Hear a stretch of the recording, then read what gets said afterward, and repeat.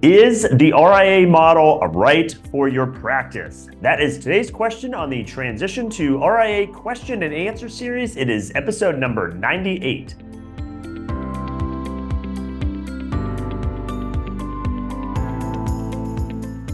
Hi, I'm Brad Wales with Transition to RIA, where I hope you understand everything there is to know about why and how to transition to the RIA model. If you're not already there, if you head on over to transitiontoria.com, you can find all of the resources I make available from this entire series in video format, podcast format. I have articles, I have white papers, all kinds of things to help you better understand the RIA model. Again, transitiontoria.com.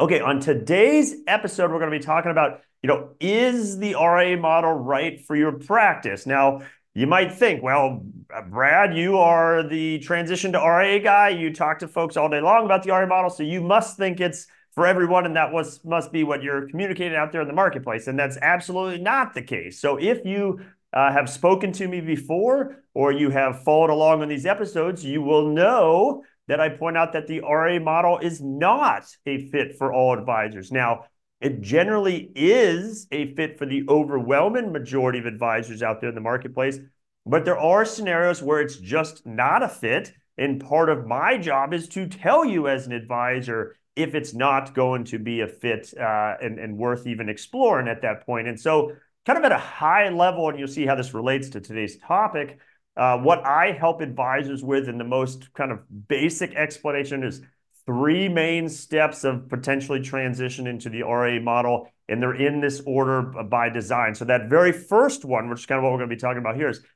does the RIA model even make sense for you? Is this even something you should be exploring further based on your practice and what you're trying to accomplish? And again, we'll dive into that. And so that's that first layer. And then if you get past that, then there's different ways into the model you could go. You could maybe start your own RIA. You could join an RIA. There's some flavors in between to potentially consider. So then you got to kind of work through which of those pathways best. And then depending on which pathway you choose, who are the solution providers? Who are the firms in the marketplace that can support you with that sort of approach? And so again, I help advisors down all three of those. But the reason they're in that order is if you can't get past step one, you don't need to worry about who the solution providers are. You don't need to worry about the different pathways into the model. And so it is important to say to yourself, hey, maybe you know a bunch of colleagues that have gone into the RIA space. You hear about the trends for years now have been increasingly more and more advisors move into the RIA space. And so you say, hey, is that a fit for my practice as well? And again, that is the first thing you need to tackle as you potentially explore this before you worry about all the details of pathways and solution providers and all that sort of thing. So on this episode, I just wanted to give a couple examples of where maybe it's not a fit for an advisor's practice, or the things you need to be asking yourself to try to conclude where you stand with that first step. So the first thing, and this often comes up early in one-on-one conversations I have with advisors or teams, is to say, I often frame it and say, what are your motivations for even having this conversation? So kind of, or put differently, if you were to go down this RIA path, what are you hoping to gain? What are you hoping to accomplish? And let's make sure that whatever your future vision is, of whatever's motivated you to say, hey, I maybe want to go down this path, or at least enough to start learning more about this path. Is that vision a reality? Could that actually come to fruition? And so that's typically where I start, is by asking, say, hey, what are those motivations? And no matter how it's articulated, I've heard all different kinds of answers to that question. When I say, what's kind of motivated you to have this conversation, it typically falls into one of two buckets. It's either the economics involved, the better economics of the RIA model, or the increased flexibility that comes with the model. And usually advisors are interested in both of those, but depends on kind of what those motivations are. Again, one or both of those buckets is usually where it falls. And so it's what you want to do is say, okay, hey, if you think there's better economics out there, well, okay, you need to understand what those economics are and understand what they would be and how they compare to what you have now. Or if there's certain things your current firm won't allow you to do, and you hope or feel, or maybe even already know perhaps that you can do that in the RA model, let's make sure you are correct about that. Let's make sure that's valid. And so it is looking at is whether it's are you being held back in how you can market your practice, or the types of services you can provide your clients, or how you can charge your clients, those sorts of things. Hey, let's understand that and say, okay, is that a fit for the RA model? Will that work? And so that's often one of the first kind of conversation points I'll have with advisors is understand those motivations. What are you trying to accomplish in practice? And that starts to help answer this question of, is the RA model the right fit for your practice? Another main consideration that you would want to think through is, what is your asset mix? So as I talk about on a lot of episodes, and it is a common misconception, people don't understand this, you do not have to be 100% fee only with your practice to move into the RIA model. There are all kinds of solutions of how, if you have a need or a desire to retain some amount of commission business, and perhaps it's, we often think of it sometimes just legacy business, where it might be existing variable annuity positions that are paying you a trail. It makes sense for the client to stay in those positions. And it's a meaningful enough amount of assets, and those client relationships are there, that the option of just walking away from that business is just not even applicable. It's not going to work. So there are solutions where there's different ways you could accommodate that legacy commission business. And even if you want to do new commission business going forward as well, there are ways to accommodate that in the RIA model. But the reality is it kind of depends on what that mix is. So clearly, if you are 100% fee only, the RIA model is going to work all day as far as the asset split question goes. If you're 90% fee only, if you're 80% fee only, typically that math and the solutions available works as well. Where it doesn't become as clear cut is if you're perhaps, say, 50-50. So half of your revenue is generated from fee-based assets, half your revenue is generated from commission assets. Now, in a lot of instances, that's still potentially doable to move into the RA model with the solutions available that can accommodate those commission assets. And there's different potential ways, as I often say, to solve for those assets. It's often doable. The question is, if you're at that 50-50, is it really the best way to try to go about doing things? Because after all, the typical quote-unquote broker-dealer model, whether wirehouse or independent broker-dealer model, that's what they cater to, is advisors that have a large chunk of commission assets and some amount of fee-based assets as well. So at some point, you have to say to yourself, okay, yes, it could potentially be accommodated in the RA model, but if your practice is by definition what an independent broker-dealer or even a wirehouse type firm is set up to accommodate, then that is something you need to consider, of whether just, if you're not already in one of those solutions, perhaps considering that, or if you are, that might be the best bet, just to stay in that channel and not try to make a move over. But the flip side is those firms, that is what they cater to. That's for decades, the legacy that they've had in technology,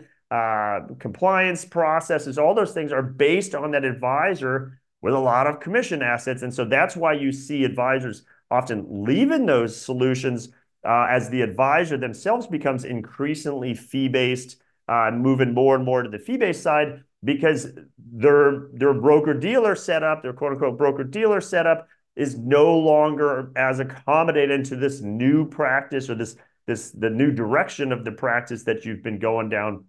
And so as you become more and more fee-based, you will likely explore the RA model. But to the degree it is a substantial part of your business, the commission side, to the degree it's substantial and you want to keep doing new commission business, oftentimes you are going to be better in one of those more broker-dealer centric models. So something to consider there as well. The next consideration of, is the RA model a fit for your practice is, and this certainly applies if you start your own RIA, and often applies if you join an RIA, is, do you want to be a business owner? So as a financial advisor, no matter what kind of model you're in, you are a practitioner of the craft as being a financial advisor and helping your clients and providing that advice and everything that comes with that, you're always going to be a practitioner, whether you're the wirehouse, an independent broker dealer, an RIA, whatever the case is. You're always a practitioner. You're never going to have to give that up unless you choose to build something and eventually more just run it and have the practitioners underneath you. But to the degree you are passionate about that, you like doing that, you can always do that across channels. However, in the W-2 model, for instance, the W-2 broker-dealer model, at the end of the day, you are not a business owner. You are a practitioner of the craft. You run your practice with your clients, but someone else is handling all the infrastructure, the overhead, for better or worse, the kind of managerial decisions on how the practice is run. And that might suit you okay, but to the degree you say, hey, I want more flexibility, that's often where it comes, like I said at the top, and you want the economics that come with taking on more responsibilities yourself. That's where the RIA model and the more entrepreneurial approach, the business owner approach, becomes more appealing. But make no mistake, at that point, again, if you start your own RIA, and often when you join an RIA as a 1099 model, you are now also a business owner. So you're wearing the hat of a practitioner and the hat of a business owner. That comes with additional responsibilities that you don't solely have as a practitioner. But the trade-off is if you are able and willing to take on those responsibilities, the economics generally make that well worth your effort and your time, and the flexibility you gain by managing it yourself can often be substantial. And so that's why advisors are increasingly willing and able and desiring to move into that business ownership structure. But make no mistake, you need to understand that. You need to understand, okay, if I'm a business owner, what additional responsibilities will I have? Am I able and willing to take on those responsibilities? And what rewards will I get from doing so? That's a common conversation I have with advisors, is helping you understand all this, understand all the responsibilities, those sorts of things. But that is, when we go back to, is the RIA model a fit for your practice? You do want to say, okay, am I desiring to be a business owner? Now, to be certain, there are a number of good RIA firms that have great value propositions that you can join if you're inclined, if you've done your research, like I talked about. That second layer is understanding, hey, should I start my own RIA? Should I join an RIA? And again, a couple flavors in the middle. If you conclude that joining an RIA is in your best interest, there are some W-2 RIAs out there that you can join, that they will retain most of that kind of overhead managerial responsibility if you're inclined not to do that. And if you say, hey, I for the most part just want to be a practitioner, but I want a better solution than what my current firm now is providing me, or I'm with a firm that is a legacy broker-dealer world. My practice no longer fits what their entire firm was built off of and essentially continues to be. And so I want to find a different path, but I do like still being a W-2 advisor. There are solutions out there that can accommodate that as well. So it'll depend on, again, what you're trying to accomplish. But just know if you were inclined to stay solely practitioner model or practitioner, the RIA model could still be a fit. But for sure, if you're going to go in one of the more independent pathways, your own RIA or a 1099 advisor of an existing RIA, you are going to be a business owner. You are going to be responsible for, as they say, your local P&L, profit and loss statement, but all kinds of benefits to being able to have the flexibility that comes with that as well.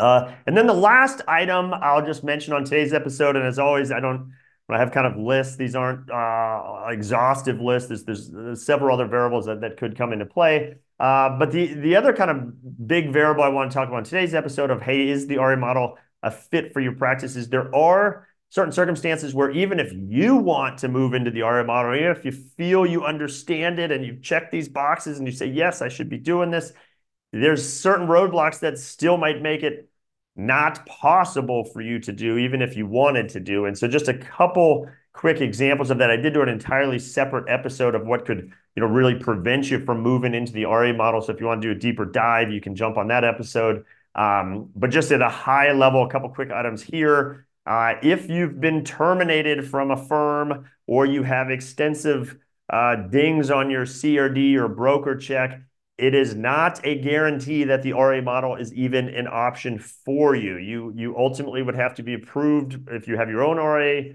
by either the SEC or state. If you join an RA, they have to be comfortable doing business with you. Regardless, if you manage assets, you have to have at least one custodian, perhaps multiple custodians, and however you're accessing the custodians, they need to be comfortable that you might be using them as a custodian. So if you have kind of a termination situation or you have a checkered kind of past on your CRD, there could be challenges for you being able to go down this path, even if everything I've said prior up until this point is making sense. You say, oh, that's absolutely for me. Just know that there could be some challenges there, and those are all have to be looked at on a one-by-one basis. There's all different kinds of circumstances and scenarios, but just know there's more that has to be dug into. Another example of where it could be difficult is if you're at a wirehouse now, and you're towards the end of your career and you're deep into often referred to as a sunset plan, their kind of internal retirement plan where you've made an arrangement often with a younger advisor and you're on this kind of multi-year handoff of the practice, and you both have signed something explaining what the economic terms of that are going to be and what the duration terms are going to be. If you're deep into that, it is often hard to extract yourself out at that point and go in any other direction. And certainly the RA model would be in that as well. So if anyone is even remotely considering entering one of those sunset plans, by the way, on either side of that coin, whether you are the older advisor that's nearing that point of needing the succession, or you're the younger advisor that's potentially on the receiving end of that, I would encourage you, if you think there's any chance, hey, this RA model, maybe one day I want to go into it, now is the time to learn about it, learn if it is going to be something for your practice down the line, and understand what the ramifications would be if you go down a sunset path in place.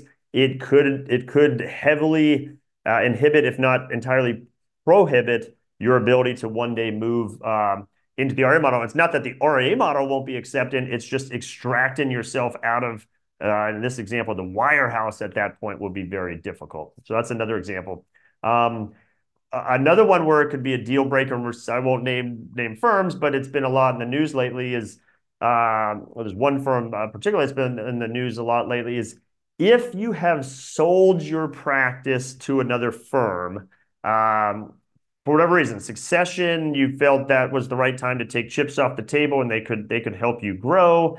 Whatever the desire was, and there are plenty of desires, and everyone eventually has to sell, and that might be an internal succession or it might be to an external player. So everyone eventually has to do some sort of sell or sale of their practice.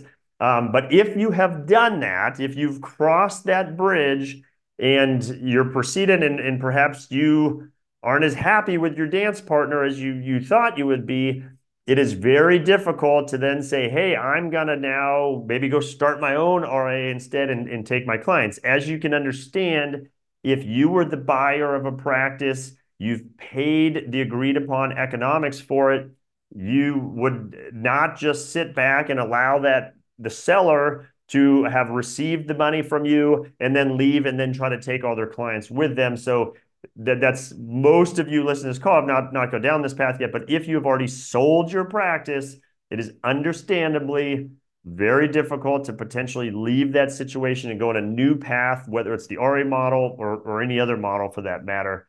Just be aware of that. That would be a challenge. And then the very just last example where it could be a challenge is if there are certain just extremely captive scenarios that just realistically speaking, it would be very hard for you to leave. You can always leave a firm and go in a new direction, but leave and take your clients with you. And so just an example, there's not very many of these very captive scenarios that can't be successfully navigated out of. But for instance, if you work for a retail branch of a custodian, I won't name names, but you can figure out there's a few of them out there.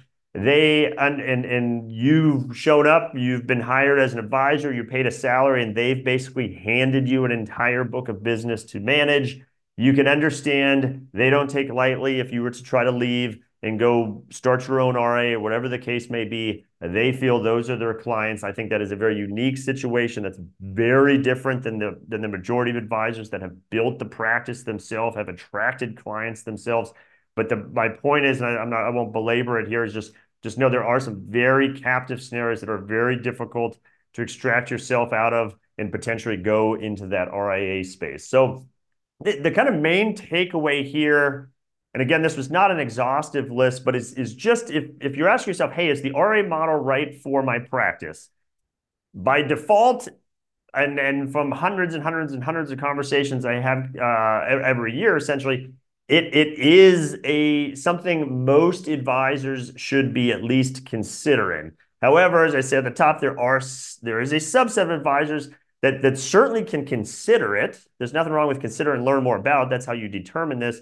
That will conclude it is not the right fit for their practice. But the only way you can do that is to begin that process of saying, hey, exactly how does that model work? What would those responsibilities, those additional responsibilities be? What does a transition to it look like? What are the economic benefits? What is the increased flexibility? And so that's what I help advisors with. Again, just at the generic educational level is where you have to start, is help me understand the RA model, and then specifically help me understand how the RA model would look for my practice based on the kinds of clients I work with, the services I offer and/or the services I want to offer, all the variables that come with it.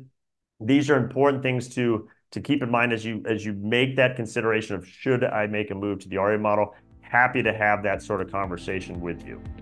So like I said at the top, my name is Brad Wales with Transition to RA. Helping advisors understand all these variables is what I do all day long, whether it's at the top of that process at the education level, where we've worked through all the steps and we're trying to pick out the specific solution providers and vendors that you'll need to support your practice. That is what I help advisors with. Happy to have the conversation with you as well. If you start by going to transitiontoria.com, you can find all of the episodes I make here on video format, podcast format. I have articles, I have white papers, and at the top of every page is a contact link. If you click on that, you can instantly and easily schedule time to have a one-on-one conversation with me, whether you want to talk about today's topic or anything else RIA related. I'm happy to connect and have that conversation. Again, transitiontoria.com. And with that, I hope you found value in today's episode, and I'll see you on the next one.